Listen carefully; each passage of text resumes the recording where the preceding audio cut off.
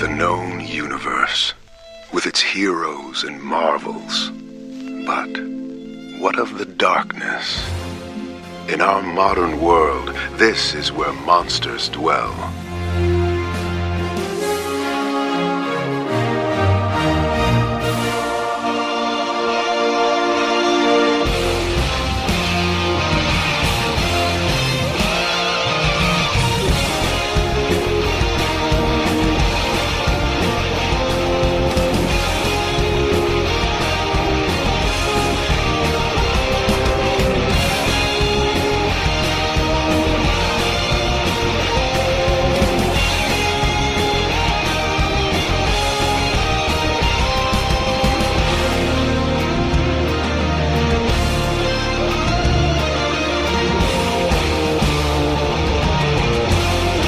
Tomb of Ideas, a Marvel horror podcast.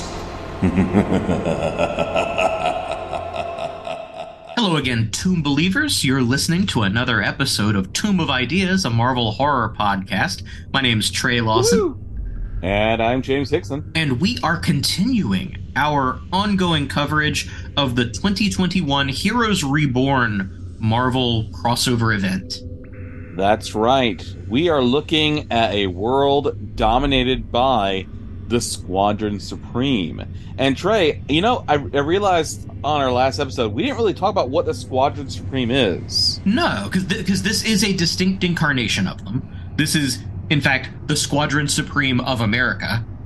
Yes. But the Squad has kind of a long history in the Marvel Universe. Right. Although they originated as the Squadron Sinister. But that's why I just said the Squad.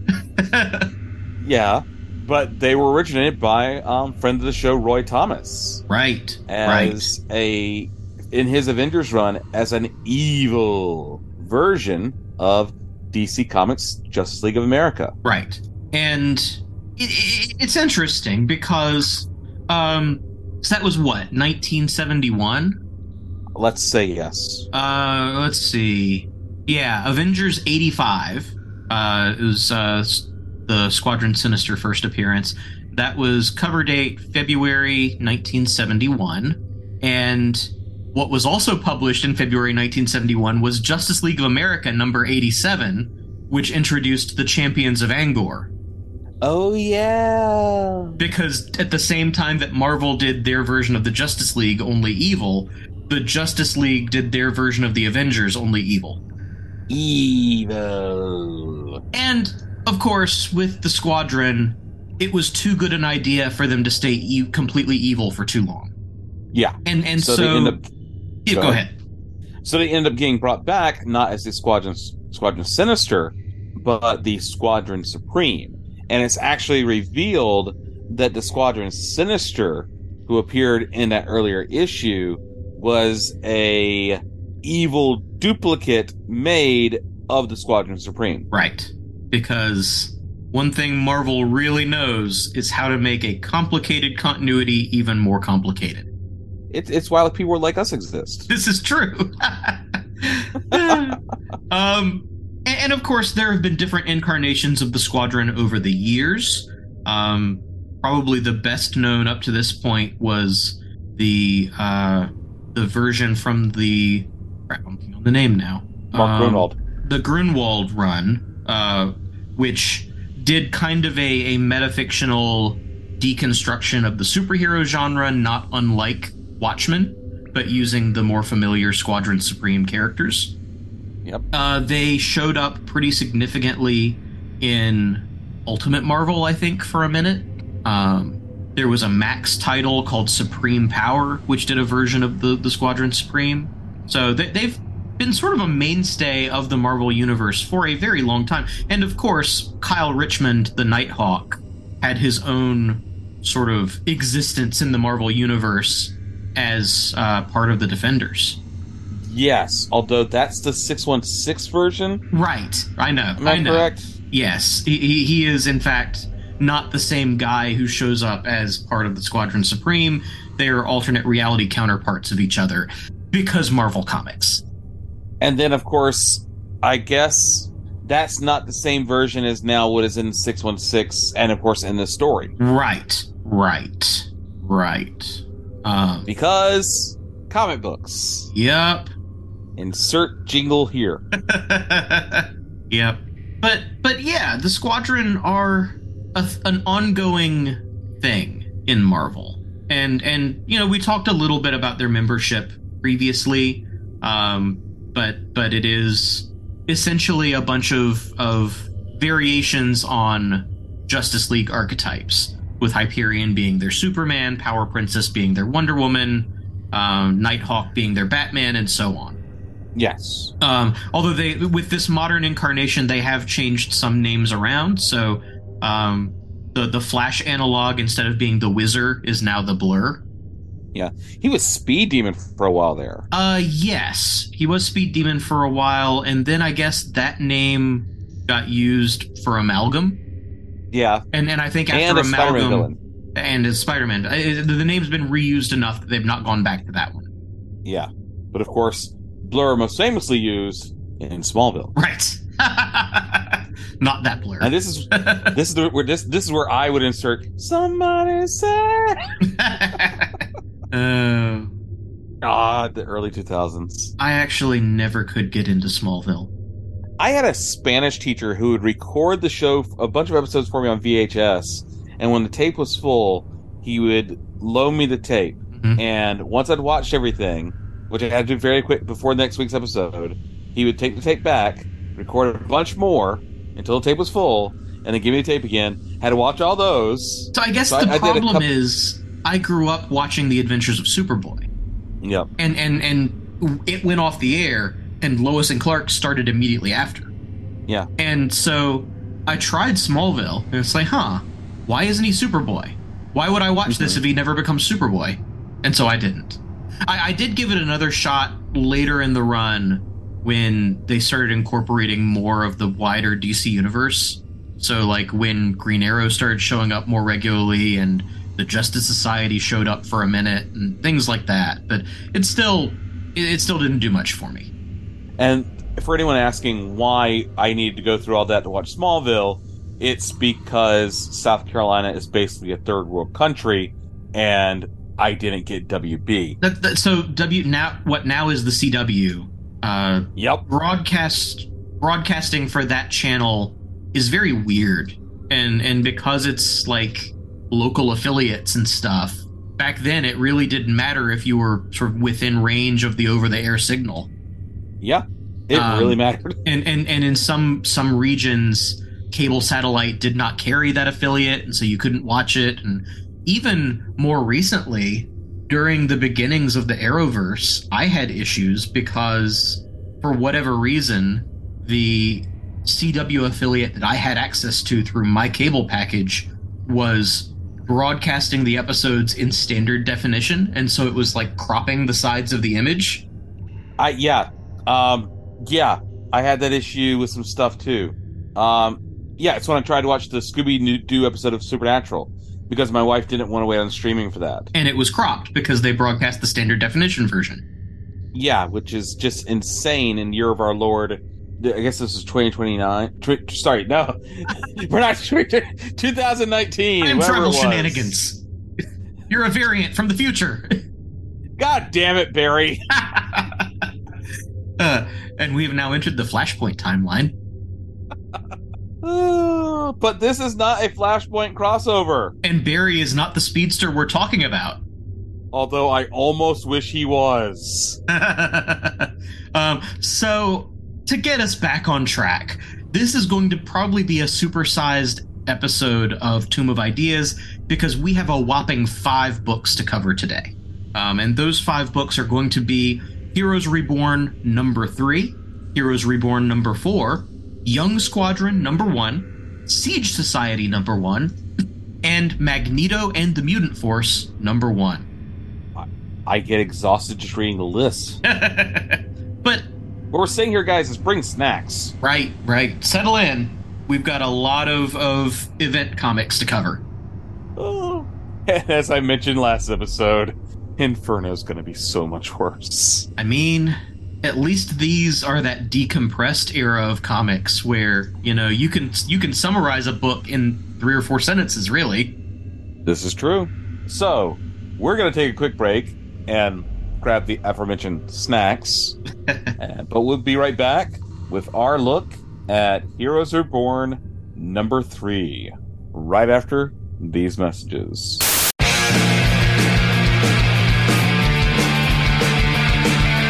If you take 2 old punk rockers who are past their prime, put them in front of a movie screen, and give them a podcast, what do you get? Cinema Punks. Cinepunks. It's the mixtape of movies.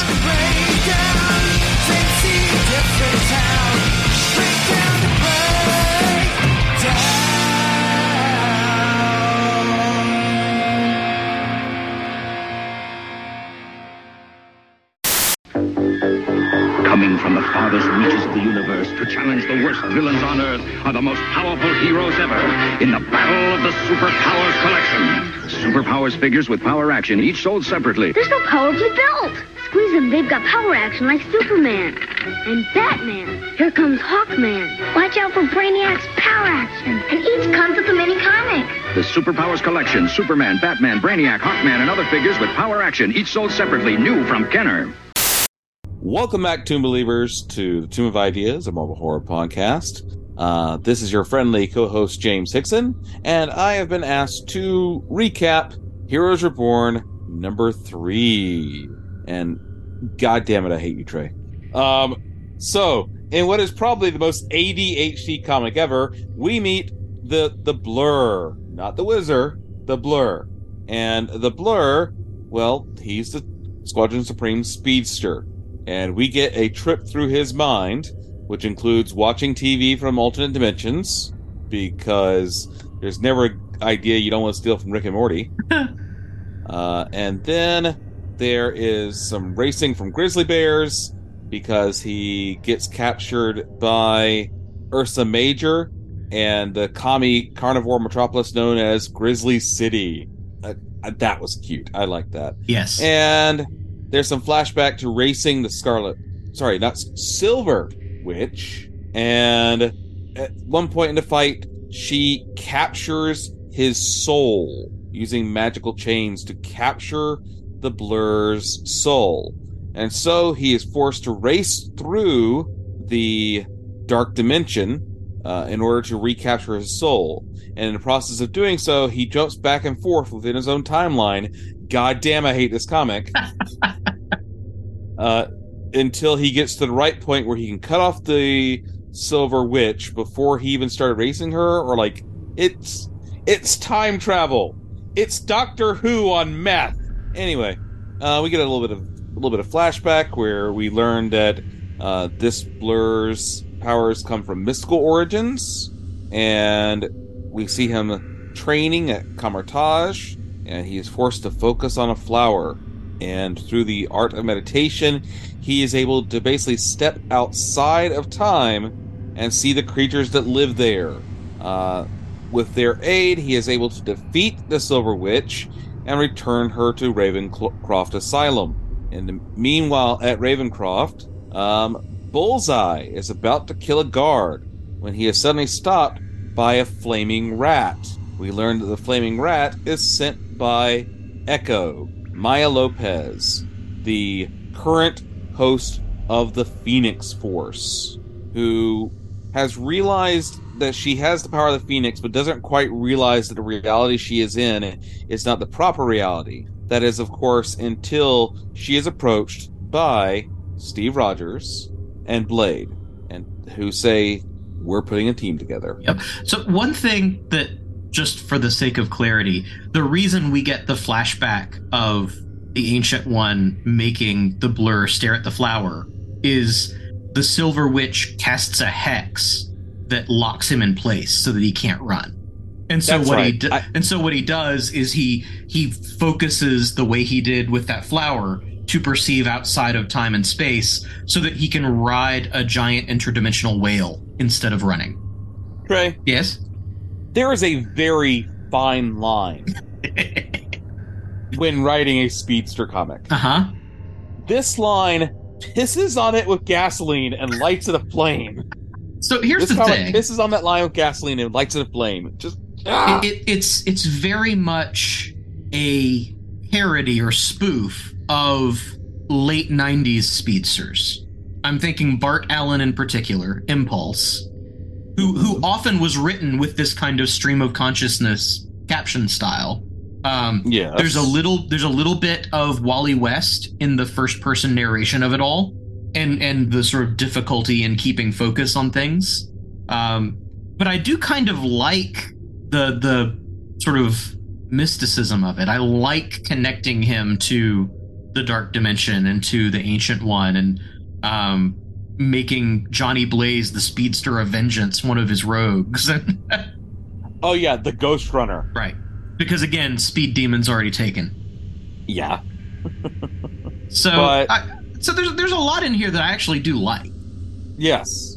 It's just, they went really far into the ADHD angle. They did. But like I say, it reminded me of reading kind of a late 90s like Flash Family comic. but like turned up to 11. Yeah. It's just, as somebody who's been diagnosed with ADHD, Trey, reading this comic was hard. Like the part where he'll have a really, like, he'll almost get to like a philosophical moment, and then it'll be like, how many TVs do I have? I don't know. I'll count when I get home. 48. Or like fucking 48. I'm gonna get like, tattooed on his forehead. There will be like 5 caption boxes in a row about things he's doing, and then the 6th one will be, and then I took a nap for a few minutes, and then I'm back to this. But like, once again, I'm really pissed. Now the artwork is fine here. The artwork is fine. Art team here. See, I forgot the creators again. Writer here is Jason Aaron. Penciler is Federico Vincetti. Inker is Federico Vincetti. Colorist is Matt Milla. Letterer is Corey Petit. Editor is Martin Biro, Alana Smith, and Tom Brevoort. And of course, Ed McGuinness and Mark Morales penciled and inked the second story. Yeah, sorry. There are 2 stories here. The Race Through the Dread Dimension and The Silent Inferno. Silent Inferno is writer Jason Aaron, penciler Ed McGuinness, inker Mark Morales, colorist Matthew Wilson, letterer Corey Petit, editors same as the other story. Right. Here's the problem I have. And it's the same problem I mentioned last episode. It really pisses me off that this whole thing is advertised as this Jason Aaron, Ed McGuinness joint. And the main book, I only get like 4 or 3 pages of Ed McGuinness artwork. Right. Yeah, I get that. I think at the time it wasn't really sold that way, though. It was sold as a Jason Aaron thing. And certainly his collaborations with Ed McGuinness up to this point were sort of what people knew. But I don't know that Marvel necessarily sold it as an Aaron and McGuinness, like, feature. Okay. So what you're saying is I'm being unfair. Well, no, I agree with it. You read the Aaron McGuinness run of Avengers leading up to this, which sets certain expectations because you get used to them as a creative team. Yes. And so for this, and I honestly, I would bet that it's because McGuinness was still doing Avengers that he could only commit to doing a certain number of pages per issue on this. Entirely possible. That said, I like the art style for the Blur section of this book. It's very appropriate for this kind of story. It's perfectly good artwork. They don't touch on a reveal about Stanley Stewart that I don't find out until a later issue, which I won't talk about right now, but oh my god, it pissed me off. Yeah. There's the I do kind of like the ending with Blur racing Eternity. Yes, all this is a story he's been telling Eternity. Yes. While stretching before a race. Yep.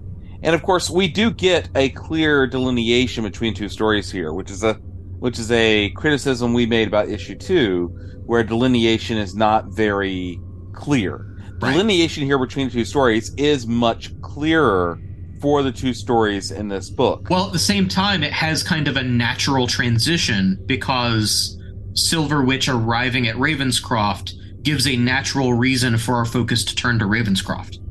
Yes, very nice. But again, my issue here is art style changes. Art style changes, and you know what? I'll save it for when we talk about it next book. Okay. I have a feeling we're gonna have different thoughts on the next book, but yeah. Oh, almost certainly. Well, I was just going to say I've not really read all of the Aaron McGinnis Avengers run, so I don't really know what to make of the Echo as Phoenix stuff. I do like her playing the piano and the notes appearing as flames over her head. That's cool. Yeah. It's a weird choice. I get the idea. Part of it was that Jason Aaron just wanted to use Echo. Sure. I like her Phoenix outfit, though. Oh, yeah, it's great. It's recognizably Phoenix without just being another riff on the Jean Grey version. Yes. Because more often than not, a lazy artist just puts whatever other character it is in a version of the either green or red Jean Grey costume. Well, not having read the Aaron Avengers run, you miss the story arc before this one, which is the entire Marvel Universe basically having a tournament in order to see who deserves to get the Phoenix Force. That's the part I've not read. So I've read bits of the Aaron run. Surprise, surprise, I've read the entire Age of Khonshu story arc. Shocked. Right? That I went there. I've read some of the stuff that had Blade and Boy Thing in it. So some of that sort of cosmic stuff. But yeah, it's a run I've dipped in and out of. I remember some of the Ghost Rider event where all of the various Ghost Riders were involved. Yeah. But I think I missed out on this stuff with Echo. Yeah. And during that tournament, everybody who competed in the tournament got a different Phoenix-themed costume. Okay. Including people who have previously been possessed by the Phoenix Force getting different Phoenix-themed costumes. Interesting. I will say I did like it's not a good story, but in the Avengers versus X-Men event way back when, I did enjoy when I forget which characters it was, but several characters became the Phoenix Five and each had a portion of the Phoenix Force. So it was Cyclops, I think Namor was one. There were 5 characters, and they each got a Phoenix-themed version of their outfit. In the Avengers run, it's Namor who calls the Phoenix to Earth. Okay. Because he's like, you know what? I'm going to defend the seas no matter what. Phoenix, you've bonded with me before. It's time to do it again. Come to Earth. I will be your host. Right. And the rest of Marvel Universe is like, no. Right. Because inviting a near omnipotent cosmic power to Earth always ends well for everybody without any consequences. No consequences I could think of. Right. Right. And I'm sure that Jean Grey would agree with us on that. Jean Grey wasn't even in the running. But she would know something of consequences of inviting a near omnipotent cosmic power to Earth. Yeah. And we haven't even I can go into a whole thing about the Phoenix Force and I have something in common. A preference for redheads. Fair enough. But all right. At this point, we've spent more time talking about other Jason Aaron comics than we have this issue. So maybe we should take a break and move things on to Heroes Reborn number 4 after a quick break. And so we'll be right back after these messages. On Thanksgiving night, be thankful you're not in Central City. How many times do I have to kill you? The Flash, Thursday at 8:30. Where am I? In the Palace of Glittering Delights. Who are you? I am Andrew Leyland, and for over 200 episodes, I have covered everything genre-related, from the obvious things that everyone talks about, Star Trek, to deep dives into the early issues of The Amazing Spider-Man, via the obscure, such as ITC's experimental science fiction dramas The Champions or Department S. It's very cosmopolitan. You never know who you meet next. In the Palace of Glittering Delights. Okay, let's get this show on the road, gang. Available from Two True Freaks and via your podcatcher of choice. Welcome back to Tomb of Ideas, a Marvel horror podcast. Our next issue is Heroes Reborn number 4. Again, we've got 2 stories in this issue. The first is The Most Hated Man in the Heavens, written by Jason Aaron, pencils by James Stokoe, inks also by James Stokoe, and colors by James Stokoe, sort of a one-man art house there. Letters by Corey Petit, and the editors are Martin Biro, Alana Smith, and Tom Brevoort.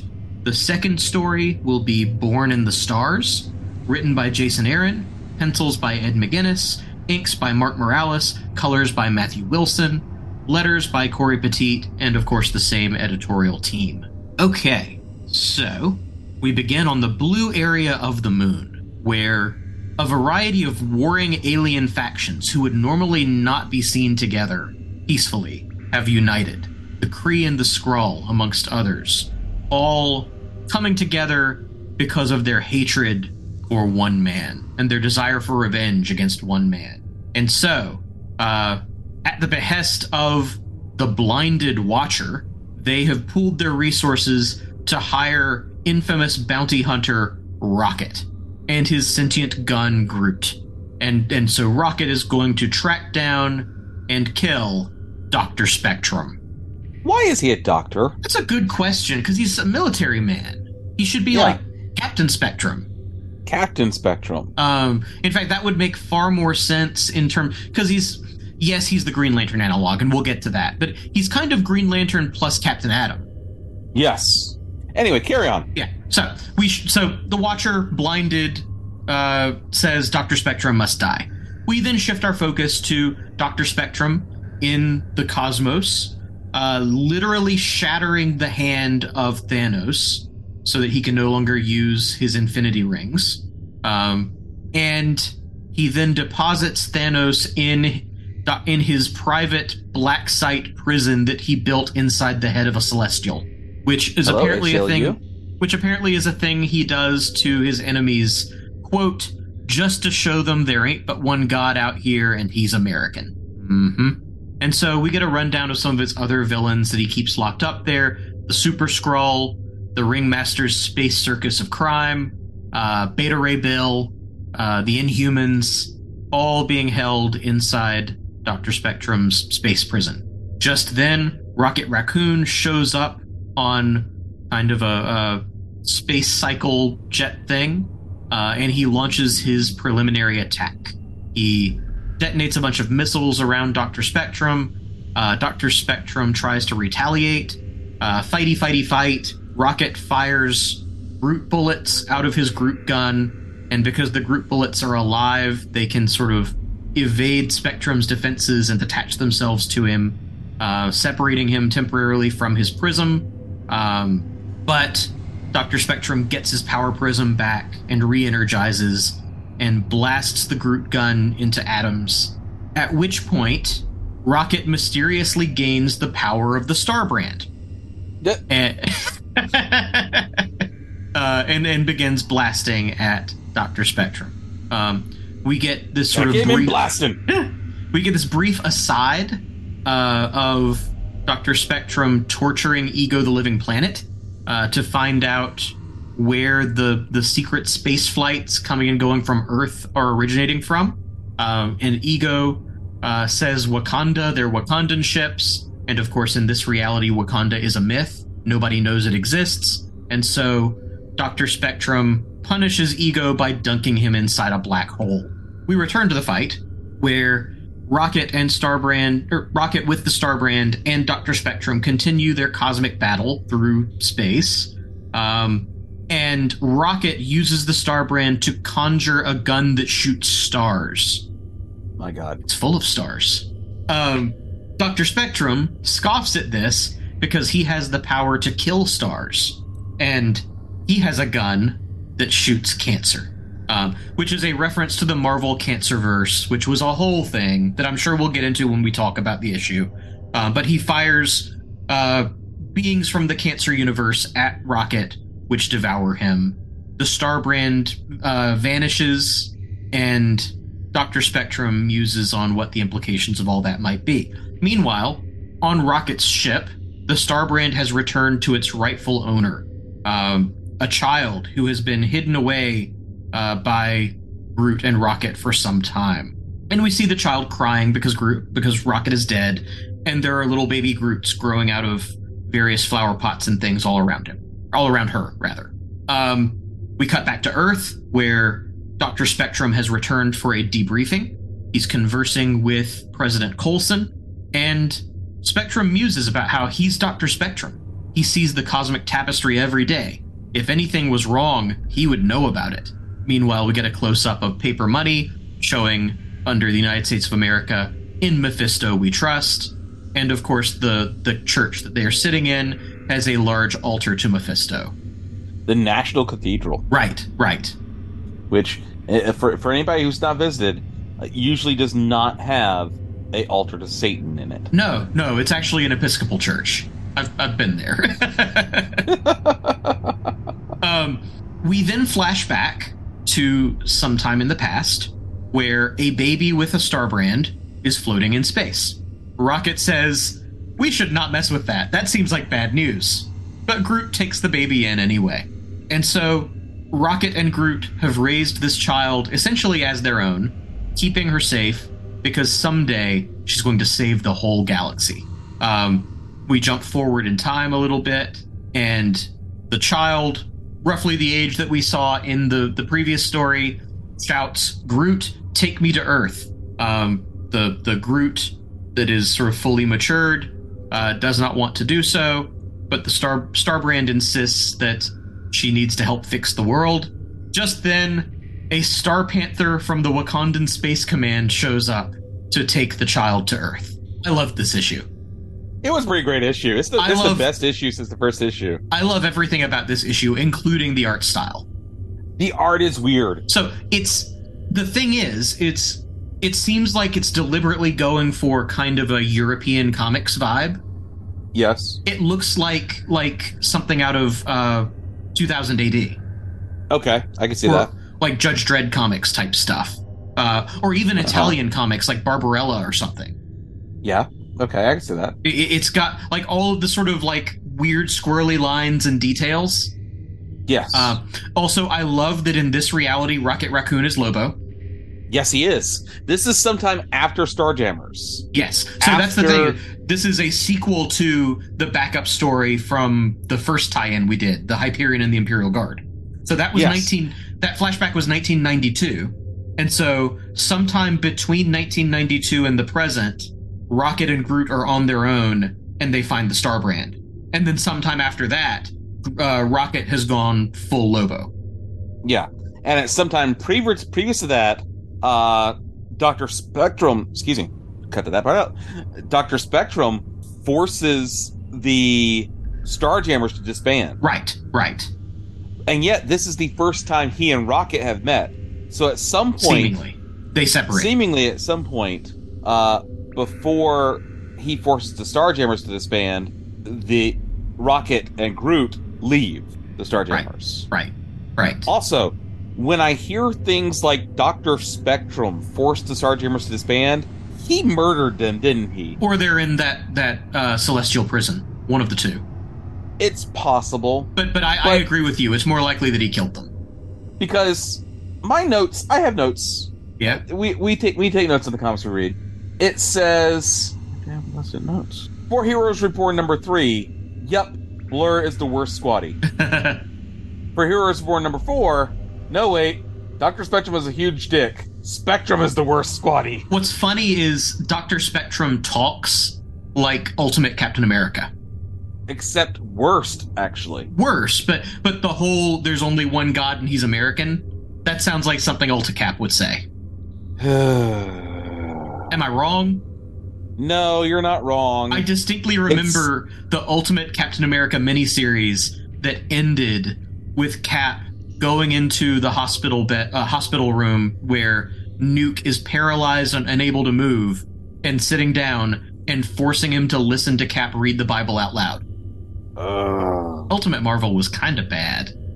Ultimate Marvel was kind of bad. There are a few shining moments in Ultimate Marvel. And they all involved spider people. Spider people, yeah. Like, you could actually make the argument that Ultimate Spider-Man had the better Clone Saga. I disagree, but I will entertain the premise. Okay, I actually disagree as well. But I think they had the more coherent Venom origin. We could actually make the argument that all of the Scarlet Spiders are better. Like, okay, all the Scarlet Spiders we get are great. That's what I'm trying to say here. It's Jessica Drew, right? Ultimate Scarlet Spider? Maybe. I think so. It's been a while since I read Ultimate Spider-Man, but I think that's what the female ends up clone of being. Peter Parker. Yeah, it's Jessica Drew. Yeah. Yeah. Who originally is, I think, Scarlet Spider and eventually becomes the new Black Widow. Yes, that is correct.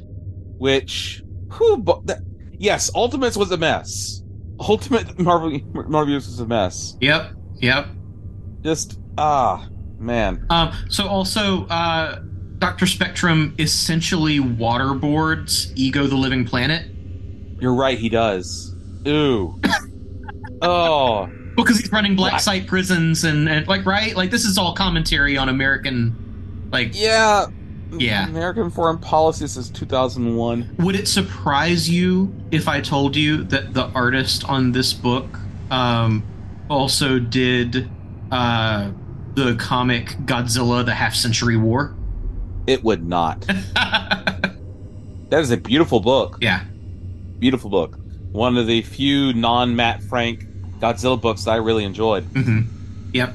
Yeah, no, there's, again, of the mainline Heroes Reborn books, not the tie-ins, but the main books, I think out of the ones we've covered, this one is my favorite so far. Of the mainline, not the tie-ins. Right, just of the Heroes Reborn 1 through 4 that we've talked about. Okay. I think this is my favorite single issue so far. Partly, again, I love the art style. I love the cosmic fight.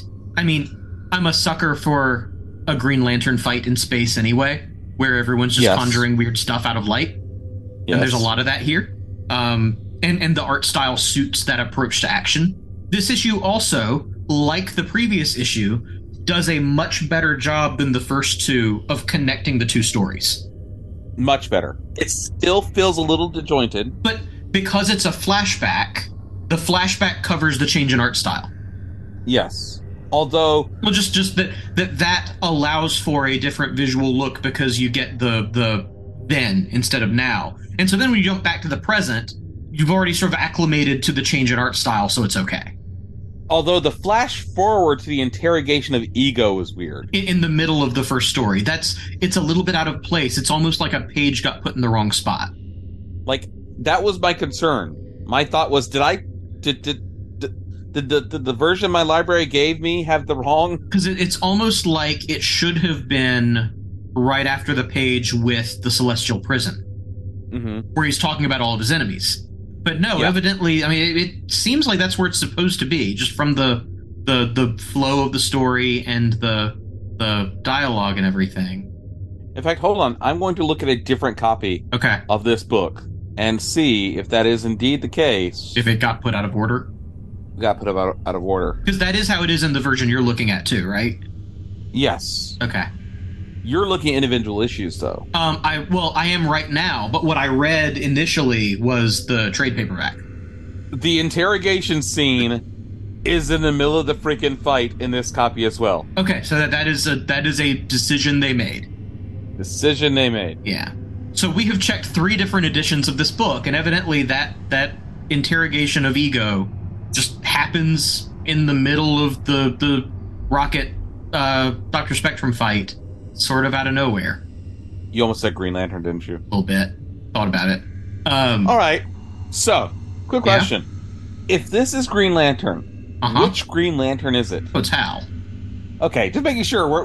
We agree here. This is Hal. Yeah, no, well, because he's a pilot. He's a wannabe astronaut. Yep. Because we do get a few different versions of Dr. Spectrum we've seen in continuity. Right. And I think there have been some that evoked other Green Lanterns. In fact, there's been a female Spectrum. There's, I think, an Asian Dr. Spectrum at one point. So there's been a few. And there's Kenji Obatu. Right. And Billy Roberts. Earth's 616. Billy Roberts 616. Alice Nugent 616. Janet Van Dyne briefly had the Prism. Really? Yeah, I don't know when that happened, but that's also 616. Okay. And of course, Joseph Ledger is in Earth 712, and Joseph Ledger Earth 31916, which is the Supreme Power version. Yes. So, and this is Joseph Ledger here, and yeah, very clearly Hal Jordan. Yeah. Up to and including being a massive dick. Yes. And arrogant and presumptuous and often unnecessarily violent. Yes. Pretty rough. By the way, pretty rough the treatment that the Watcher has gotten. This podcast is in no way endorsed by Heat. I understood that reference. Are you questioning your life decisions yet?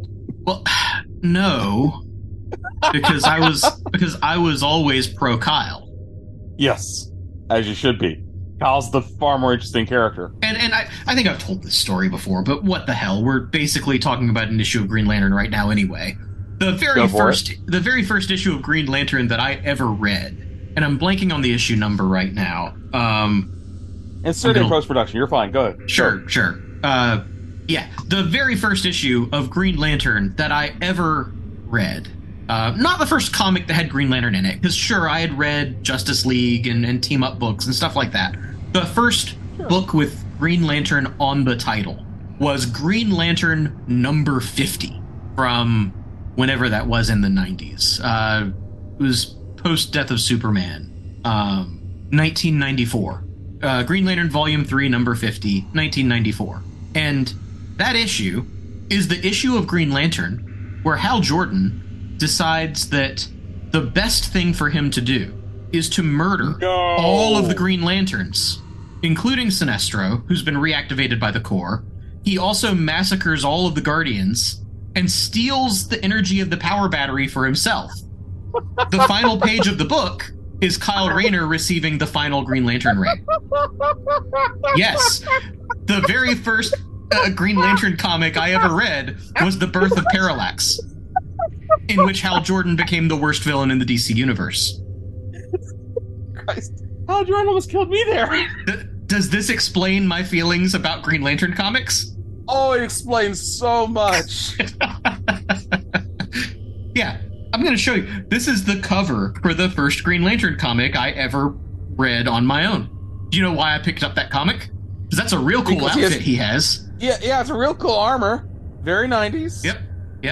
He's got the Reed Richards gray hair. Yeah. But yeah, no. Unbeknownst to young Trey, let's see, 94. So I was like 8 or 9. Unbeknownst to child Trey, I was about to read a book where the hero on the cover murders everyone else in the book. That's special. See, I was aware of Green Lantern from the trading cards. Sure. Right? Well, I knew the character because of Super Friends and Justice League comics, and so he was in Death of Superman. Like because I got into comics. Wally West was Flash, right? Yeah. And it's just around the time that the fake Barry Allen shows up. Yep. The fake Barry Allen. Everybody's like, Barry's back. And you're probably like, who's this asshole? Yeah. Like, oh, he's the previous Flash. I know that from the trading card. Oh, cool. He's back. Wait, is something up here? But Green Lantern shows up there to come say hey to his friend Barry. It was like, hey, best friend Barry's back. Yep. Spoilers, listeners. Best friend Barry was not back. But, yeah, he's a good dude there. You know, Hal Jordan there. Then he shows up again in The Return of Superman. Right. Where he's still good at that point. Yes. He is emotionally compromised because his entire hometown and everyone in it have been massacred. Yes. And he has that great fight with Mongol. Yes. Oh, yeah. It's a great part of the book. And again, I didn't get to read every single issue of Return of Superman as it was coming out, because that whole event was at a time when I didn't have regular access to comics. So I would get an issue here, an issue there. I mostly knew the event from the junior novelization that Louise Simonson wrote. I don't know if our listeners have we've mentioned this before. I'm like a year older than you. Right. So I got into comics a little bit before you. Right. Well, so I had I was into comics basically from birth. My parents will tell about this. When I was a very small child, instead of sleeping with a stuffed animal, I slept with a comic book. Admirable thing to do. And of course, my parents use comic books and television as a babysitter. So I just got, big stack of comic books. Here you go, kid. Leave us alone for a bit. Okay. But yeah. So again, to bring it back around, my feelings about, to me, Dr. Spectrum, as he is presented in this issue, is not an especially exaggerated version of Hal Jordan. That's basically Hal Jordan as I remember him from my childhood. Mm-hmm. A murderous bastard who will kill anything that gets in his way. That is how I understand Hal Jordan, and that is what I'm presented with in Dr. Spectrum. That's not even parody. That's completely fair. Yeah, sorry. But, yeah, so, thoughts that, I think we both agree this is the best issue of the main title since the first one. Yeah, and so it's also paying off a couple things. It's been seeded throughout the event so far that the Star brand is something that the Squadron is concerned about. Yeah. It's a thing that's dangerous. Yeah. The other thing that's been seeded all along is the mystery of Wakanda. And I really love the design of the Wakandan spaceship. Yes. And that it's a Star Panther. Definitely. I mean, I want so much more information about this world, Trey. Yeah.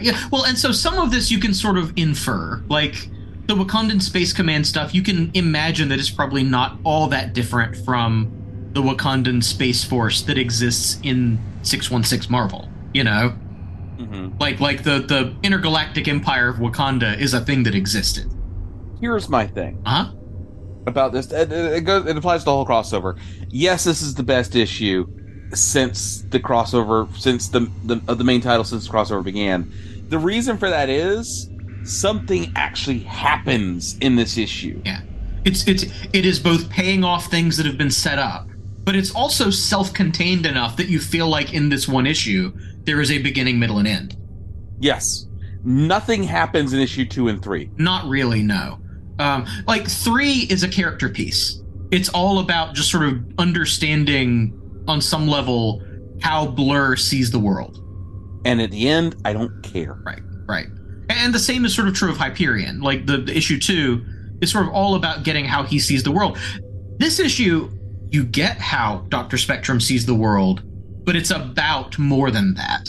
It's as much about how the rest of the galaxy sees him as it is about how he sees the world. So, yeah. So I like this issue a lot.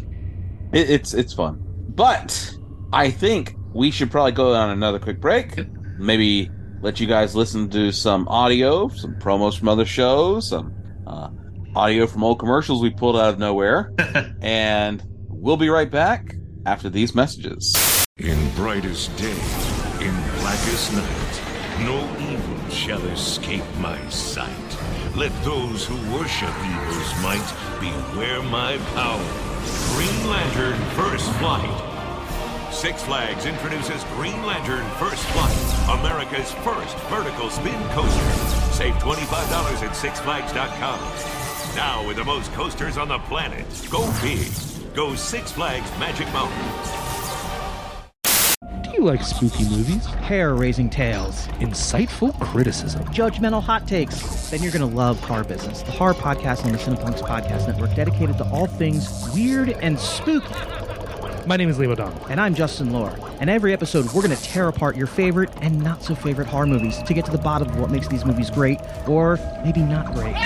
Whether it's The Beyond, Prince of Darkness, or Inseminoid, we dive in on a double feature every episode, and then we talk about it. Some of our insights are great, and sometimes we just complain. So if we have to suffer through it, so do you. Horror Business, available anywhere you find fine podcast product.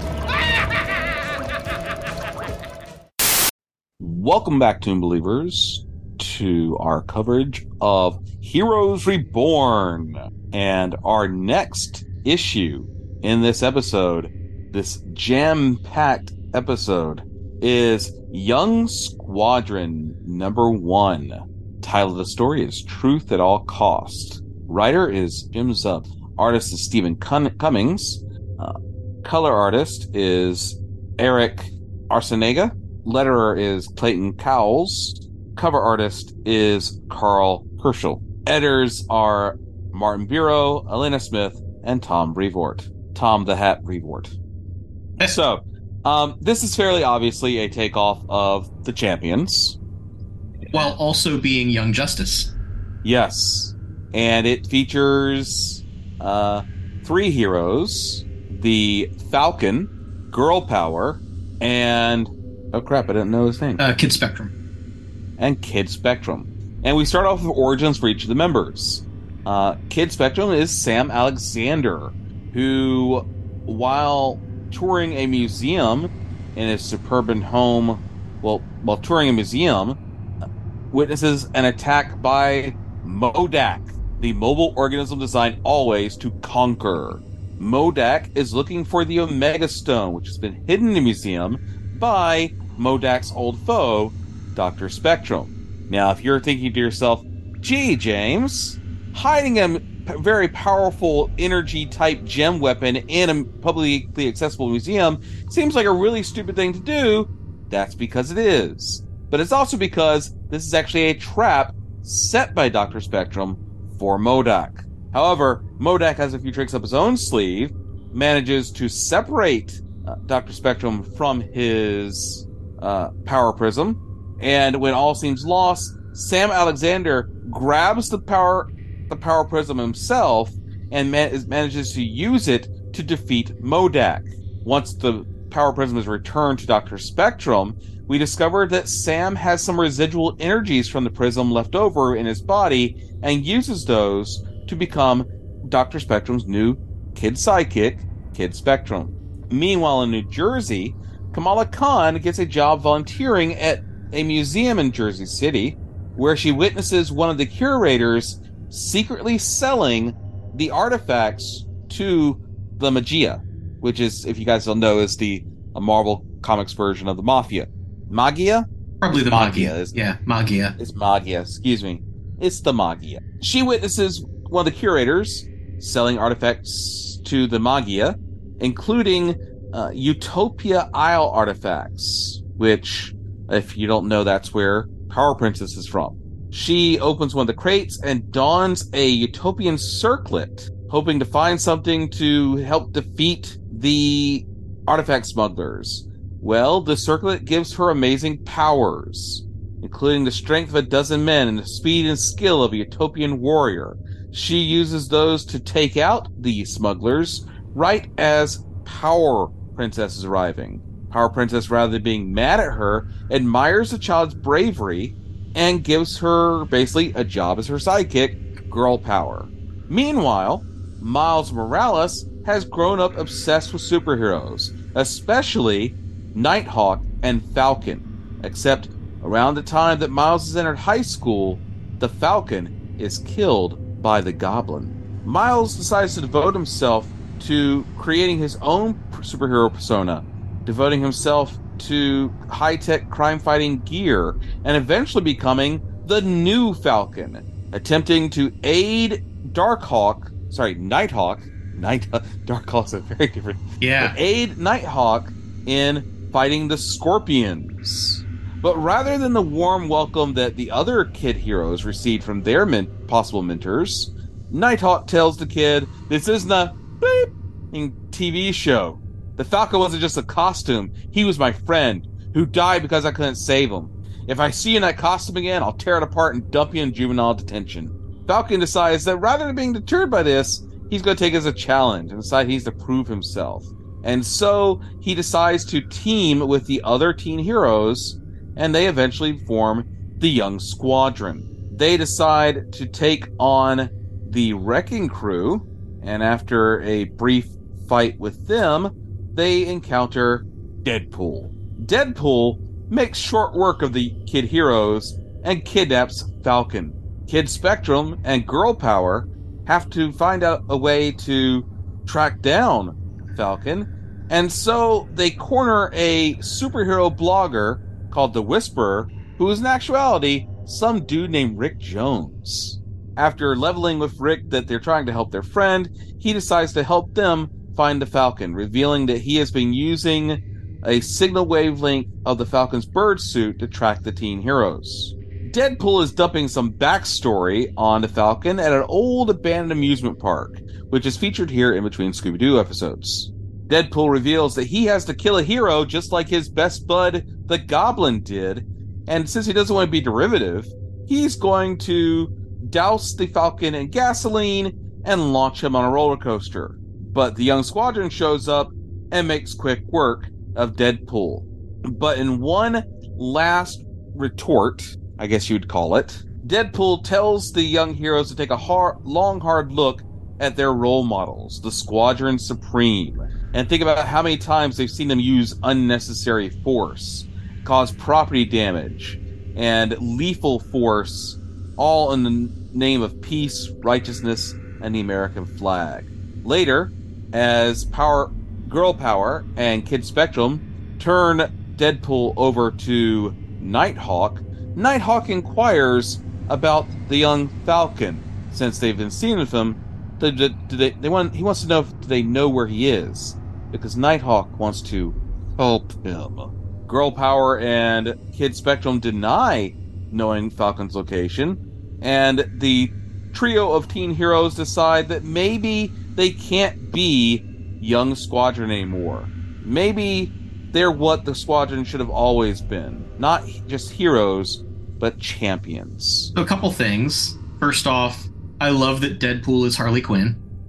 You know what? It took me a second to realize that. I was like, is Deadpool supposed to be Deathstroke here? That's weird. Oh.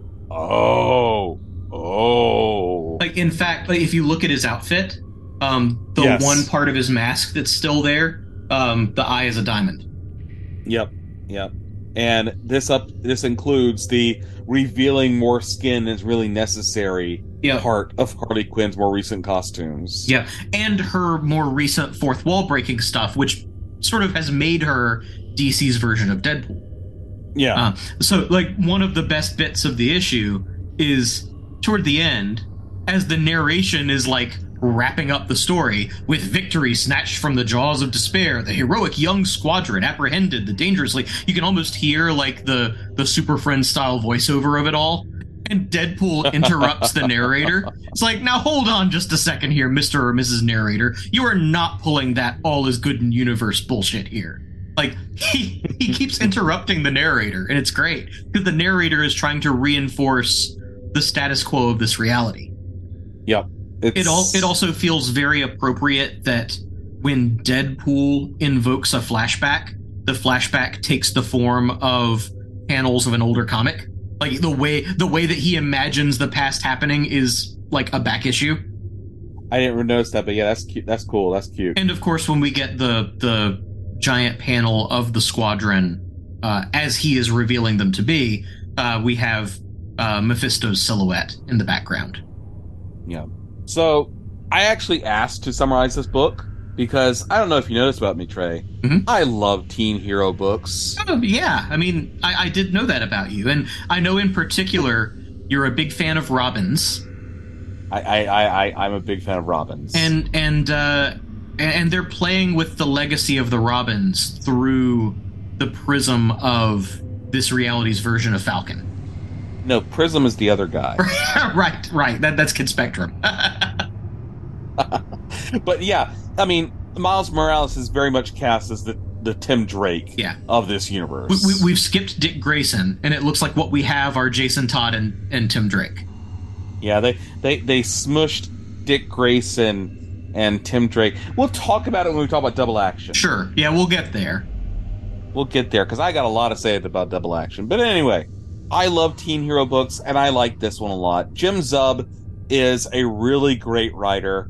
I haven't read a lot of his Champion stuff, but I've read a lot of his, like, Dungeons and Dragons comics. Yeah. And I think including the Rick and Morty Dungeons and Dragons books. So he does really good stuff. Yeah, and he's done some sword and sorcery stuff, too, I think, outside of Dungeons and Dragons. Yeah, Skull Kickers. And I think he is maybe... I don't want to misspeak, so... He's doing the new Conan the Barbarian comic that Titan Comics is launching. Yes, Conan the Barbarian, the license that cannot stay still for long. Right. But yeah, no, I like Zub's work. The Dungeons and Dragons stuff that you mentioned is good. He was on Thunderbolts for a while, and I remember liking that Thunderbolts run. Yeah. And here he captures the vibe of not just the Champion stuff they'd already done, but he fuses it nicely with the way DC teen hero books are structured too. Yes. Like, this is very similar to Young Justice. Yeah. Also, just to make some more sort of character connections, seems to me that MODOK is sort of MODOK plus Hector Hammond. The Green... Which is also a thing they did with Amalgam. It is. But that seems to be what... And maybe with a little bit of Brainiac mixed in too, but it seems like primarily it's MODOK and Hector Hammond, which makes sense because they're both guys with big heads. Yeah. They didn't really do much to the Wrecking Crew, though. They're just sort of the guys they always are. Yeah, they really are. Like, I expected there to be some kind of reveal there that, it was actually Asgardian magic that transformed them, and like Power Princesses them. But nope, they're just utopian magic instead. Yeah. And the Scorpions are basically just like the two versions of Scorpion that exist in Marvel, but with different colored costumes. Yeah, they're a tag team rather than two different versions of the character. Right. I don't know. Maybe the change in color scheme is meant to evoke DC's Cobra. I don't know. Possible. It's a bit of a stretch, though. A little bit. But yeah. But I like these characters. I would not mind reading more books with these versions of Falcon, Girl Power, and Kid Spectrum. They're fun characters. Yeah, like this book is one of the things that attracted me to Heroes Reborn in the first place. Mm-hmm. Makes sense. I'm like, oh yeah, it makes sense. I like things that just make sense within that universe. And this is doing so. The thing that you kept saying you wanted more of is like stories that flesh out the world of this changed reality, and that's basically what this issue is doing. Yes, in fact, I feel like a better way to structure this. And again, I'm not questioning Marvel editors. You guys do hard work. I know you do. I would have liked, as a reader of these books, if the main story could have been taking place in the main book, the Heroes Reborn book, and then the stories fleshing out Dr. Spectrum, Hyperion, Power Princess, could have been instead their own one-shots. Mm-hmm. And flesh out the main story more. Because as it is right now, it doesn't feel like a lot has happened in the main story until we get to issue 4. Right. Which, for a 7-issue series, feels like a problem to me. Is it 7? Do you mean the main book? Yeah. I think it's 7 plus the return one-shot. Sorry. Again, so, for an 8-issue story, for me to feel that progress isn't actually being made until the midpoint of the series is a little bit of a problem. Mm-hmm. One thing that I was sort of thinking about was, you remember how, and this was really more of a DC thing, but remember how every so often DC would like use its annuals to create an event? Yes. Where all the annuals would be tied together? Like, I almost feel like that's one way they could have done this. Literally borrow that idea from DC. Maybe even have your Heroes Reborn miniseries. But then you could flesh out the world so much more by expanding the tie-ins to be the annual for every book currently running. And it doesn't take away from what's going on in the main title. That would have been a good way to do it. Because those were almost always summer annuals anyway. And this was a summer event. Yes. That would have been the DC way to do it, circa 1996 or whatever. It also would have been the Marvel way to do it, circa 1988. Which Fair. they did do it for perhaps one of the most boring crossovers ever. Evolutionary War. This is true.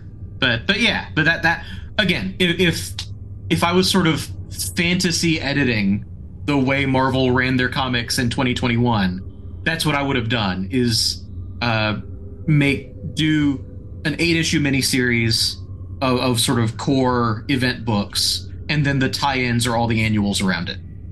Hey Trey, when are we getting together for a fantasy editors league meeting? Is it my turn to bring snacks? I don't even know how you'd score such a thing. Take odds on what DC is rebooting next. Numbers of wedgies given. But yeah, Young Squadron, good stuff. I liked it. It was just a fun adventure comic, and I like that this reality's Rick Jones is just kind of a schlub. Yes, this is what Rick Jones would have been if he never met the Hulk. Right. Basically, right, and thus also never meets Captain Marvel or Captain America. Which makes me wonder, how did the Hulk become the Hulk in this universe? Right, if he wasn't saving Rick Jones. Well, maybe he did save Rick Jones, but because the Hulk never becomes an Avenger or has any further adventures, because he is imprisoned after that one transformation. Yeah, that makes sense. Okay, that makes sense. But if we want to talk about long-lasting repercussions of this universe, yep, there's another issue here that raises far more questions than Young Squadron. This is true.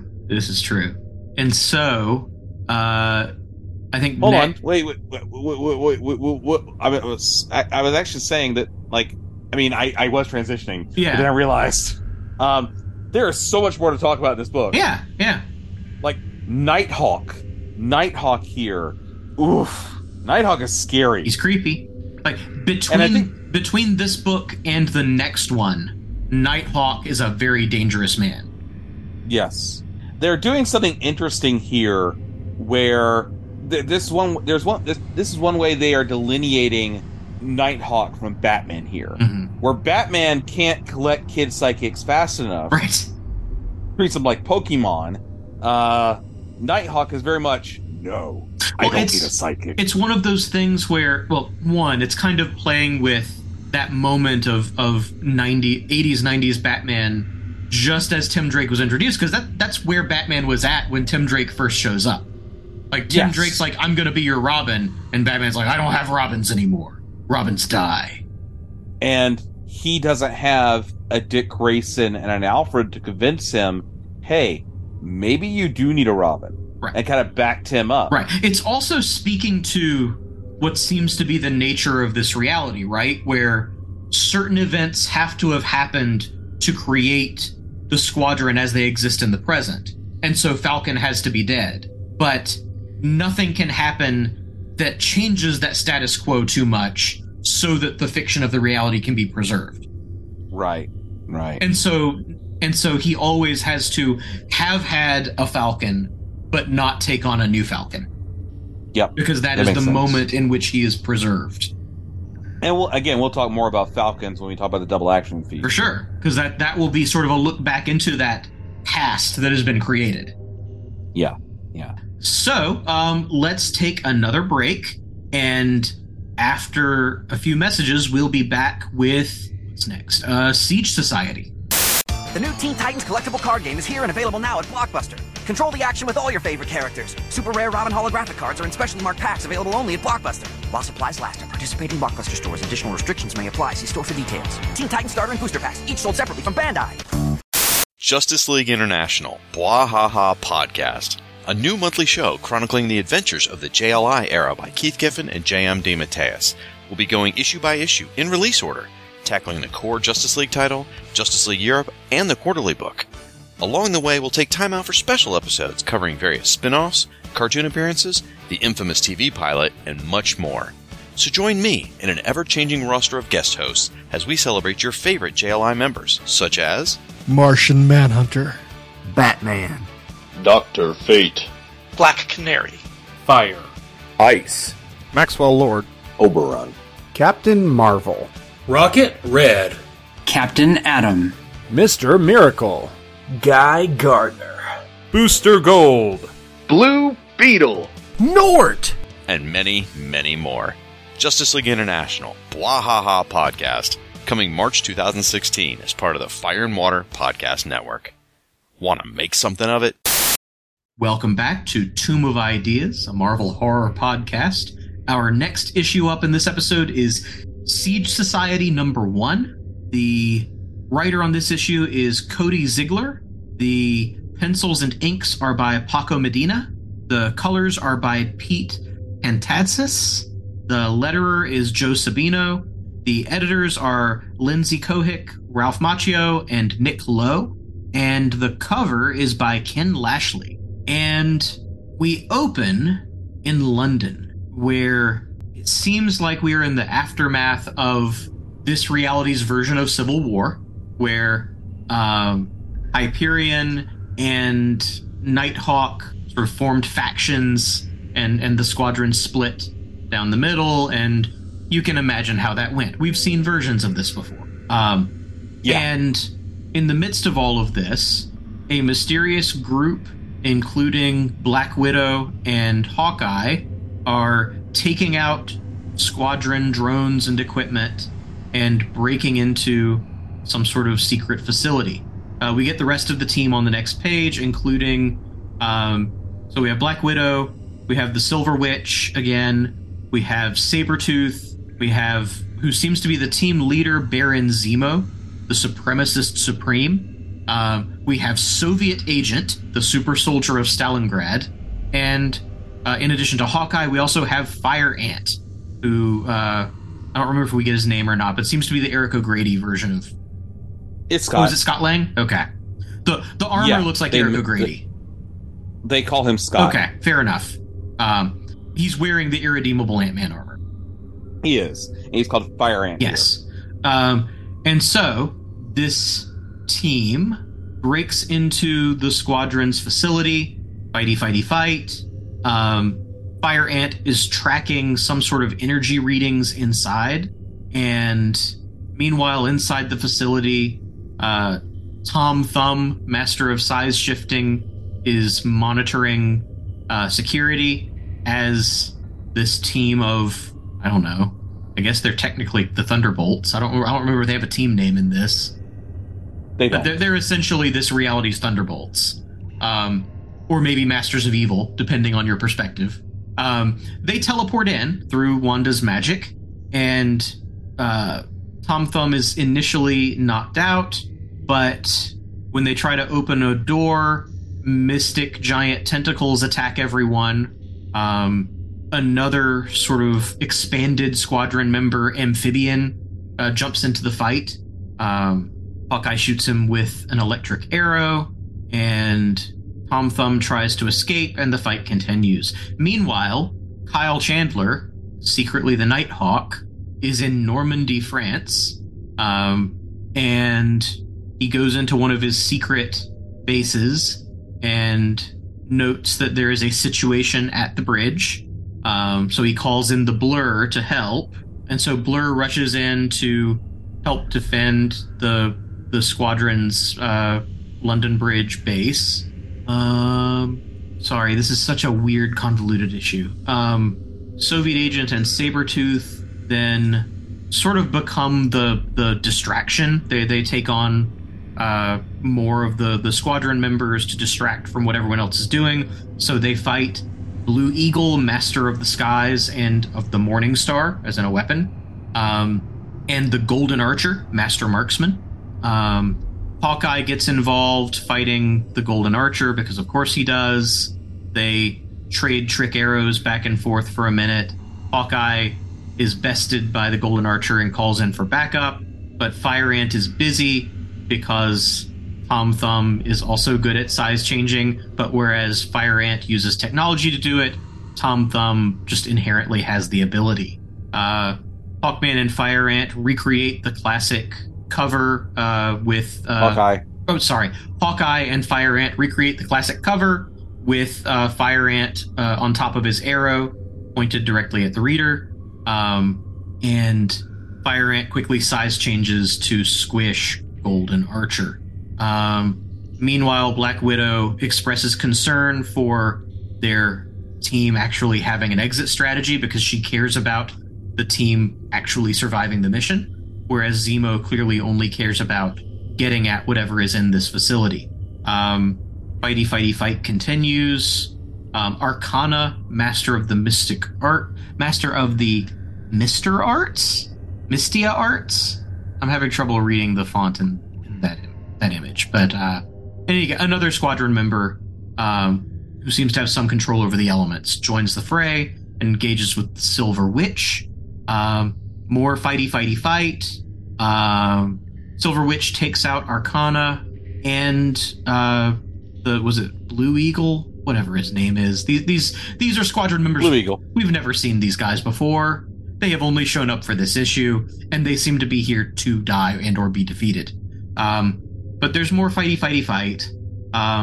Finally, Nighthawk and Blur arrive. Nighthawk says we fight now and mourn later. Nighthawk manages to take out Sabretooth. Blur and Silver Witch begin one of their high-speed fights again, and Blur takes her out, but reveals that she knew she couldn't beat him in a one-on-one fight, and so she lured him as far away from the main fight as possible. And so he has to get all the way back to London from Poland. Nighthawk fights Baron Zemo, and initially they seem evenly matched. Meanwhile, Widow tries to figure out who of her team is remaining, and she and Hawkeye make arrangements to escape as Zemo continues fighting Nighthawk. Nighthawk wins the fight and reveals that he knew basically all this played out exactly as he expected. I knew he would come, and I knew he was damn smart. It's why I built this in the middle of the river, fewer civilian casualty. Doesn't make the losses any easier, but the plan demanded a level of confidentiality. And so it's revealed that all of this whole facility was a lure to draw Zemo out so that Nighthawk could defeat him. Meanwhile, Widow and Hawkeye and Fire Ant escape, and the squadron continues to exist. The end. I actually don't hate this issue. It's fine. It's fine. They killed Justice League International. Yes, that's exactly what it is. Is the sort of B team squadron members here are JLI. Yeah, you have Blue Eagle, who is Hawkeye. Hawkman. You've got Hawkman. Yeah, you're doing what I did. Yeah. I was doing what you did. Yeah. So, you've got Blue Eagle, who is Hawkman. You've got Aquarian, who is Aquaman. They kill Aquaman here, Trey. Yeah. He is super dead. They cut his head off. Yep. There is Arcana, who is Zatanna. Yes. More about her later. And they've got Golden Archer, who of course is Green Arrow. Right. Like again, it's the B tier Justice League members, the people that Morrison didn't want for his run. Yes, except for maybe Aquaman. Yeah, it's people. It's not the big seven, as it were. You know, it isn't. Right. It's like if you remember in the last episode of Justice League Unlimited, where they end with like the roster of the show like coming out in waves with like the core team of Superman, Batman, Wonder Woman, all of them come out together, and then like eventually you're like 3 tiers in, and it's like guys that Steve Ditko created over a weekend one day in the 60s. like that's sort of the level of characters we're getting at this point. They're 3 or 4 waves into the league roster. Now, you say that, but Green Arrow has had his own TV show, Trey. Sure. Honestly, so that's the thing. There are some big-ish names here. Aquaman, too, is kind of a big deal. He's had a movie. Yeah. They are the second string Justice League members. We're somewhere between JLI and Justice League Detroit. Yeah. Like, somewhere in that spectrum. But they get murked. Yeah. Somewhat literally. Yeah. Even Scott Lang has a body count here, Trey. Yeah. Well, and he kills Golden Archer. Oh, yeah. Like, squishes him like a bug, which is ironic. Because but there are 4 headstones there at the end at the funeral. Yep. So and so this is also playing with a trope that is not my favorite thing in DC Comics. It makes sense for them to play with it here because that's the version of DC they're riffing on. But it's basically presenting like Nighthawk as Bat-God. The version of Batman who always has a plan for everything and has already thought out every possible scenario and cannot be beaten even by someone who outpowers him because he's already set all of the redundancies in motion. Oh, yeah. That's exactly what's going on here. Like, it's that era of, was it Tower of Babel, the story where like all of Batman's backup plans get sprung on the Justice League? By Mark Waid, yeah. Like that's the version of Batman we've got here in this Nighthawk. The distinction there is, if this was Batman, those 4 Leaguers would not have died. Right. Because the Batman does not accept casualties in that way. Exactly. Whereas Nighthawk, those are acceptable losses. And even then, he's like, shit, I didn't plan on those guys dying. Right. So he's like, I can live with this, I guess. But, like, again, we're showing that this version of Nighthawk is very similar to Batman, but he is not Batman himself. Right. It's playing with the broader ideas. Yes. If I have a problem with this issue, it's I don't like comics where at the end of the issue it feels like nothing really mattered. And so, like, this heist that is the initial premise of the issue, it turns out whatever they were trying to get wasn't really there, and it was all a lure to sort of flesh out Zemo. Yeah. It was an excuse to tell the story. Yeah, and to do this kind of... to fuse a very specific era of DC Comics with the Civil War era of Marvel Comics. Yes. It is actually the second Suicide Squad / Thunderbolts pastiche we get in this crossover. We'll talk about the next one next episode. Yeah. I don't hate it. I really don't. It's fine. They lean on... Hawkeye... Zemo as a protagonist is always bad. Yes. Like, that makes me feel weird because I don't want to root for the Squadron, but I don't want to root for Zemo either. Yeah, it makes you feel icky. Like, I mean, Black Widow and Hawkeye are our protagonists here. Yeah. Black Widow, Hawkeye, and Fire. Right. They're the ones who are in it because they hate the Squadron, not because they agree with Zemo. Yeah. And except for Scott Lang squashing the Golden Archer at the end, which I don't necessarily agree with, they don't kill anybody in this story. Right. Well, I guess technically Hawkeye's an accomplice in that because he shoots Fire Ant at the guy. That's accessory, at least. Yeah. I was going to make the, they're bad guys, but they're not bad guys, argument there. But I guess it doesn't really work because, he's an accessory. And I do wonder, is Soviet Agent Red Guardian or U.S. Agent or both?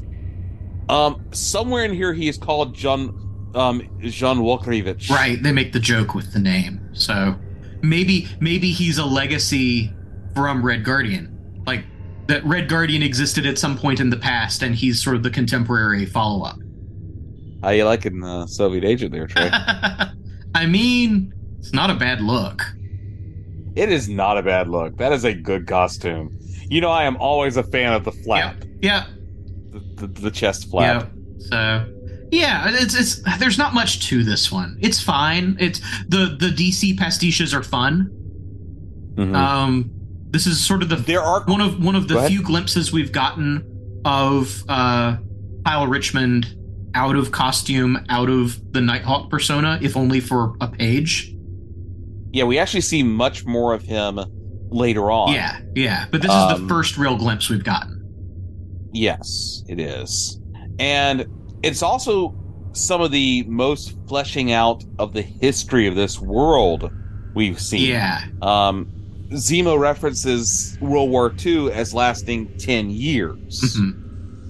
And in 15 years of austerity. Yep. So, and Europe and the United States don't seem to be on the same kind of footing they are in our own history. Right. So I can easily imagine that this is a version of history where, like, the Marshall Plan doesn't happen. Right. Well, and so we know already from a past issue that Power Princess decapitated Hitler and ended the war. Yes. Which apparently, of course, in the Marvel Universe, Hitler was killed by the Human Torch. Right. We always forget that. This is true. In the canon, 616 history, Hitler was killed by the Human Torch, and the suicide was come up as a cover-up. Yep. So the Human Torch's involvement would not be suspected. So, yeah, the action's good in this issue, though. And like you say, it does some interesting stuff in terms of at least inviting some interesting questions about the history of this world. Yes. I want more of this universe. I want to know more. I don't know. And I guess the implication of having a Soviet super soldier is that the Soviet Union never fell. This is true. And if the Marshall Plan never happened, that's much easier to imagine. Right. And for all we know, there's nothing like NATO, really. There's very real possibility, because instead of building those alliances, the United States relied on the squadron. Right. They had Spectrum and Power Princess and Hyperion. Exactly. And it really makes me want, either the expansion of the main series and in the one-shots, like I suggested earlier, or, as Deadpool suggested earlier, I want the Who's Who handbook that gives the fictional histories of these characters. Well, honestly, you know what we're asking for? What we're kind of trying to get, and it's not going to happen, is what we want is Squadron Supreme of America Generations Part 1 and 2. Yes. Absolutely, I want that. John Byrne isn't doing anything right now. Well, probably because nobody will talk to him. He's giving tours of the studio. Although apparently John Byrne won't work with Marvel anymore. That tracks. Anyway, this is a weird issue. It is a weird issue. And you know what we're going to do, Trey? Go to an even weirder one? We're going to go to an even weirder issue because we are talking about... You have to look up the title. I have to look at the title because it's not the X-Men. Nope. We are looking at Magneto and the Mutant Force right after these messages.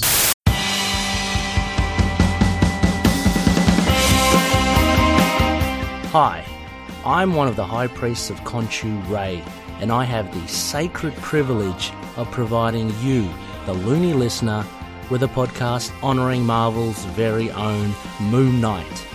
So join me and a host of others at Into the Night, a Moon Knight podcast. Follow us on Facebook, Twitter and Instagram, or support the show by becoming a Patreon member. Into the Night, a Moon Knight podcast. It's time to get your Khonshu on. Strange and powerful forces are attracting people to Pizza Hut. It's the Marvel Comics X-Men video with a mini comic book, pull-out poster, and trading card, all for only $4.99 with any pizza purchase.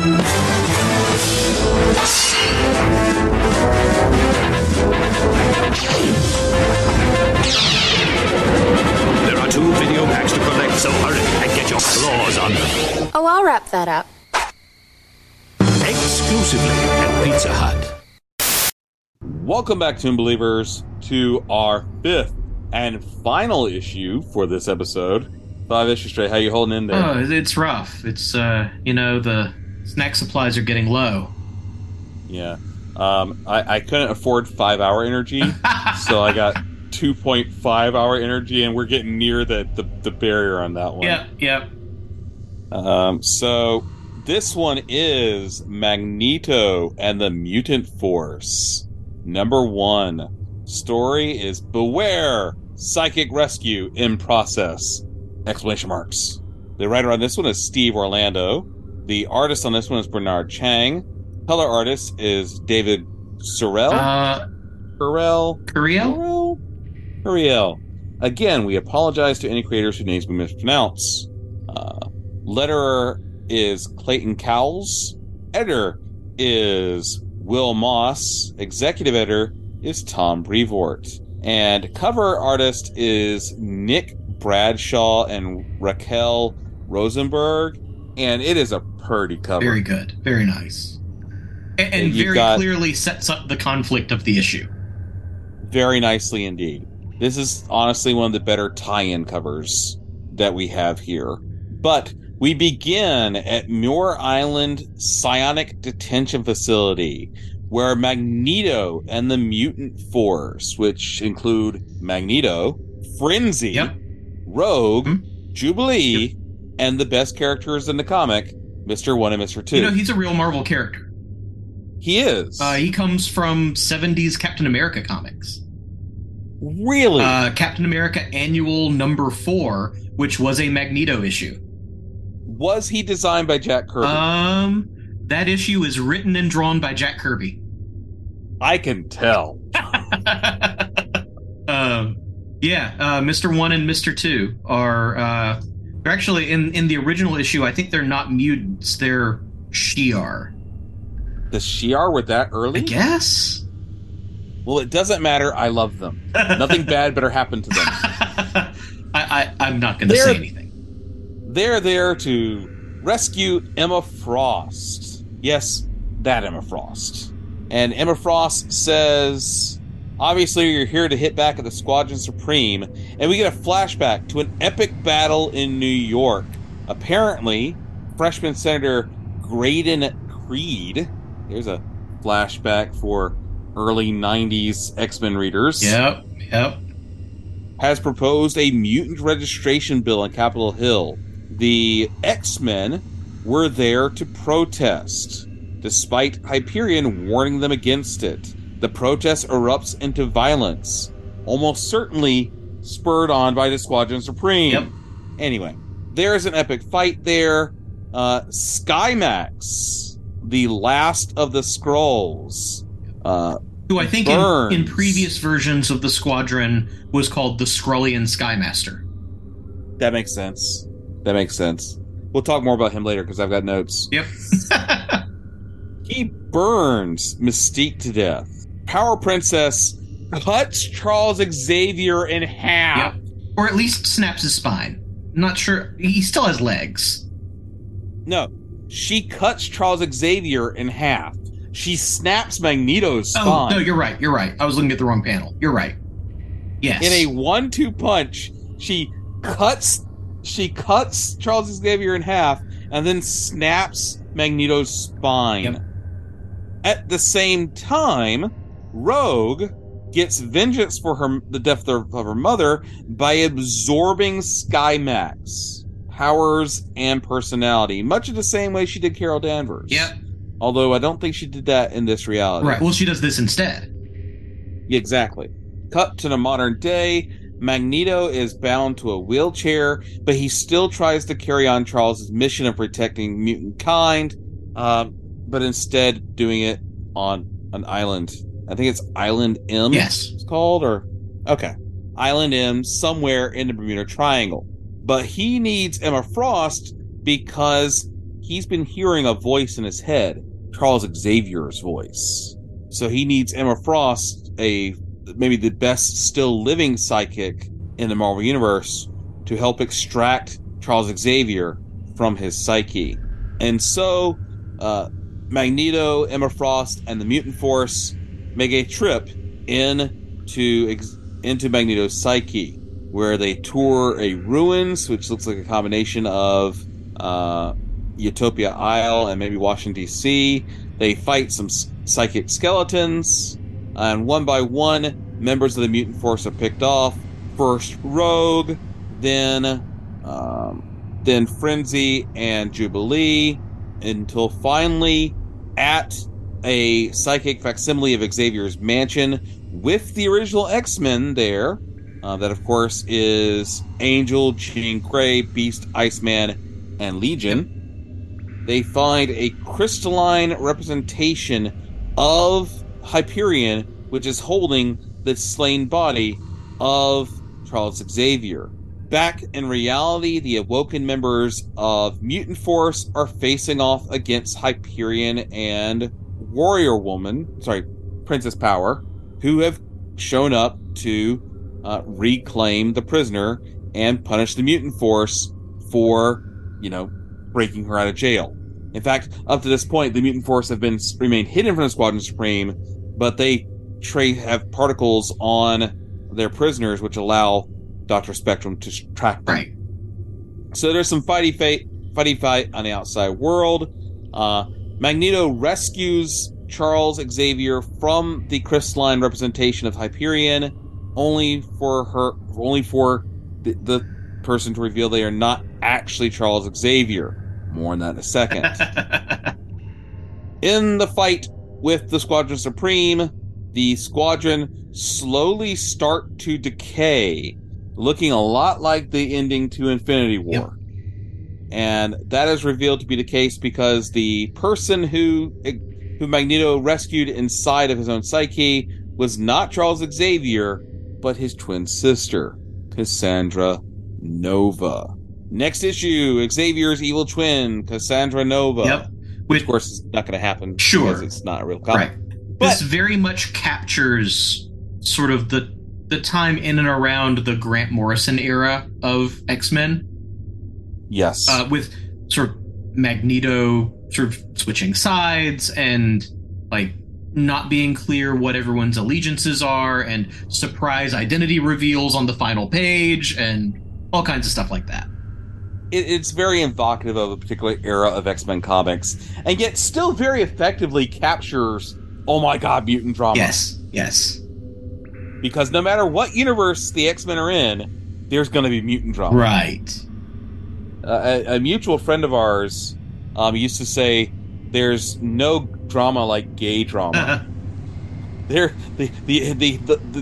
X-Men are very much the LGBTQ community of the Marvel Universe. And there is no drama like mutant drama. And, you know, there's some I don't hate it. Yeah, there's good action here. There's a lot of sort of clever nods to X-Men history. Even like little one-line things like after that initial flashback spread, what hope could we possibly have to avenge the mutant massacre?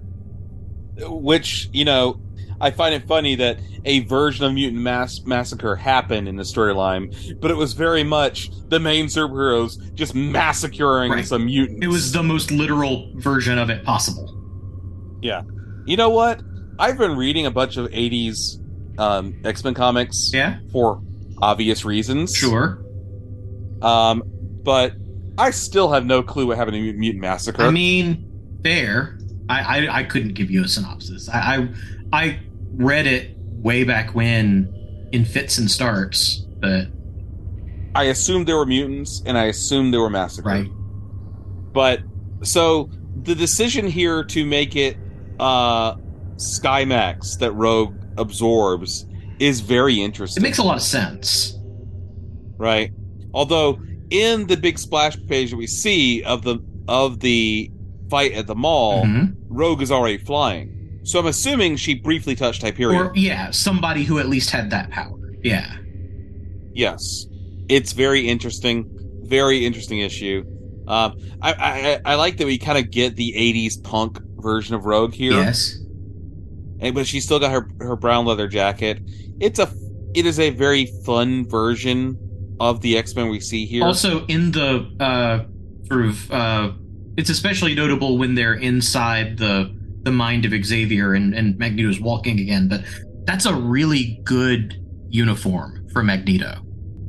It is a really good uniform for Magneto. I like that better than most mainstream versions of Magneto. Yeah. I gotta say, the art here is really good. Right. And it does, to me, it reminds me of that sort of early 2000s era of X-Men. Yeah. But one where they weren't afraid of, costumes. Right. It also kind of invites comparison to Age of Apocalypse, another sort of alternate reality where Magneto leads the team. Yes. Although luckily here, he's not married to Rogue. Right. Also, goddamn, Legion looks goofy in that. His hair is always goofy. Legion's hair is always goofy. It's like he's overcompensating for his dad. Yes. So I'm gonna before those Xavier genes catch me. I'm gonna. Also, just FYI, I dropped into the chat the 616 version of Mr. 1 and Mr. 2. I'm going to save that page so I can include that image later in our Instagram reels, as it were. Because there's some deep cuts in this issue. That is a single appearance character from a 70s annual from Captain America.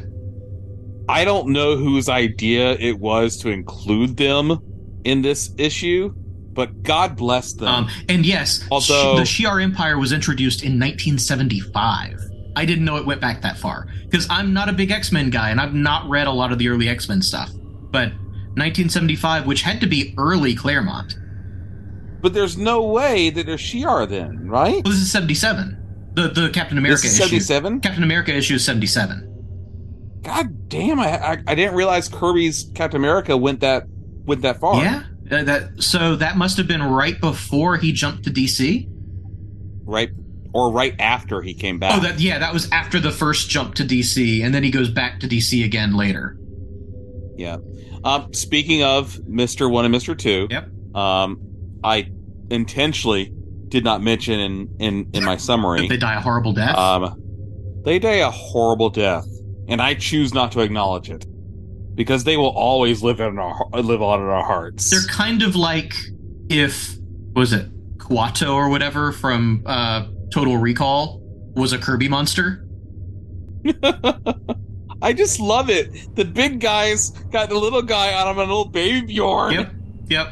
Which that's the one thing in the 616 version, I don't think they're physically like together like that. Like it's sort of two separate entities that like one's not strapped to the other. But yeah, the Cassandra Nova Apparently, twist was nice. Mr. 1 is small enough to fit in a watch. In the original version, yes. Yes. That is crazy. Anyway, Kirby craziness aside, right? Cassandra Nova. Yeah. I mean, that's exactly the weird kind of twist I would expect from this book. Yes. And which I go ahead. Well, I was going in a different direction, so go for it. It makes me want to read the next issue. Yeah. Well, similarly, I really liked the characterization of Emma Frost in this book. It's very much the Emma Frost that we saw in Grant Morrison's Yes. A very pragmatic Emma Frost in a lot of ways. Exactly. Before she got softened up by Scott Summers. Yes. But yeah, good. Scott Summers, ruining women since 1963. I mean, now they're all just one big, happy, open relationship. I don't think Emma Frost is. Probably not, but the rest of them are. Scott and Jean and Logan, and they're all just happy. Again, I'm not up to date on my current X-Men comics. And, some of our friends are. Please, correct me if I'm wrong. I don't think Scott and Emma are on a good place right now. Probably not. Because Scott Summers has a habit. Oh, Jean's back from the dead? Time to leave my wife. Fair, but anyway. I'm mutants. less able to speak to the deep continuity references here. Again, just because I'm at best a casual fan of the X-Men. Yes. But it's a fun issue. It really is. It's interesting. We do seem to have... There is still a version of the X-Men in this. Right. There is an original 5. Yeah. Yeah. But also, we do see several of the New Mutants, I guess, characters, like Pixie and so forth, wearing X-Men uniforms. Right, with the X on, yeah. So there would appear to be some version of the X-Men being carried on by the next generation. Right. But even... which is nice. Even Jubilee has the red X under her jacket. Yeah. Which is nice and all.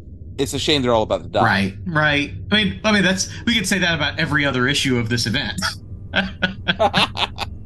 It's nice and all. It's a shame they're about to die. Right. That might be the episode title. I'm here for it. In fact, yeah.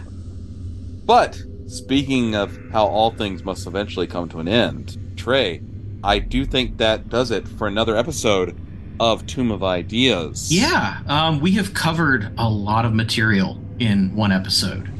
So thank you for listeners who have stuck it out all the way to this point in the episode. Again, Bill breaks in, guys. Take a sip of your juice box. Yep. Hydrate. Keep your blood sugar up. Hydration's super key. Yeah. That's fine. So yeah. If you don't end up using the title I suggested earlier, maybe the title of this episode should be "Please Hydrate," because yeah, hydrate, keep your blood sugar up. Like you got to pace yourself for this stuff. Exactly. Podcasting is a marathon sport. Exactly, and this is just training. Yep. This is all training for Inferno, guys. Oh yeah, that's going to be the big one. That is just, I'm doing vocal exercises. I'm deadlifting short boxes. Oh yeah. I'm gonna get us there. We can do this. Nice. But if you want to maybe tell us your own tips for how to get ready for a comic podcasting marathon, you can do so. Our email address is tombofIdeas@gmail.com. You can also reach us on Twitter. That's still a thing, right? Yeah, for now. We don't have a Substack, right? No. We weren't able to get that Scott Snyder deal. Oh man. Yeah. So that's at Tomb of Ideas, which also happens to be the handle for our Instagram at Tomb of Ideas, which we're spending a lot more time on. Yeah, be sure to check out. We've been running some polls connected to our coverage of Heroes Reborn, so make sure you check those out and vote in the polls so that we can see what you guys think. In fact, I will go ahead and look at some of those right now because we have 2 polls posted right now. The first of those is we looked at the Brood in an earlier episode.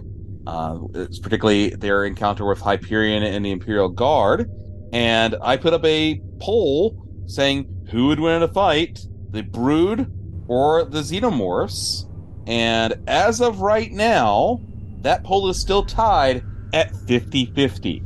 I also posted a more recent poll asking who would win in a fight, the Sentry or Hyperion, and as of right now, Hyperion is taking that one at 70%. That feels right. Not to like put my finger on the scale or anything, but that's how I would vote. Yeah, there's a lot of rumors right now that either Hyperion or Sentry are going to be showing up in the MCU, particularly in the Thunderbolts movie. Yeah. I hope it's Hyperion because Hyperion is easy to explain. Yeah. Sentry gets messy. Right. Yeah, Sentry is hard to sort of make work in the MCU, yeah. I think. I agree. But yeah, go ahead, go to our Instagram. It's at Tomb of Ideas, and make sure you make your voice heard in those polls. We love to hear from you. Yeah, and of course, you can find our whole back catalog on Cinepunks.com. That's Cinepunks with an X. All of our episodes are there, along with all the other great Cinepunks shows, like Black Sun Dispatches, like Cinema Smorgasbord, like Twitch of the Death Nerve, and The Shamelist, and Carnage Report, and so much more. So make sure you check out Cinepunks.com. That's right. But in the meantime, Trey, that does it for another episode of Tomb of Ideas. Please make sure to join us again for our next episode, where we will continue our coverage of Heroes Reborn. If you want to do the homework in advance, we are looking at Heroes Reborn number 5, American Knights number 1, Marvel Double Action number 1, Heroes Reborn number 6, and Squadron Savage number 1. I'm really looking forward to it. I don't know about you, Trey, but I'm really There's some looking forward interesting to it. titles in there. I'm looking forward to some of the tie-ins that I have not read yet. Some good stuff. Oh, speaking of tie-ins, Trey, what was your favorite tie-in from this episode? Of the tie-ins, probably Young Squadron. Favorite issue overall is Heroes Reborn 4, because I really liked that cosmic issue. But I think my favorite tie-in is Young Squadron. I agree. It's very good. I think the previous episode we agreed that our favorite tie-in is Hyperion and the Imperial Guard. Yeah. It seems like so far, at least, each episode there's that one issue that just nails the sweet spot between Marvel-style storytelling and DC pastiche. Exactly. So it'll be interesting to see what it'll be next episode. Yeah. Make sure you tune in to find that out, Tomb Believers. Yeah. But until next time, bye-bye. Bye. You have been listening to the Tomb of Ideas, a Marvel horror podcast. Until next time, Tubers, Excelsior!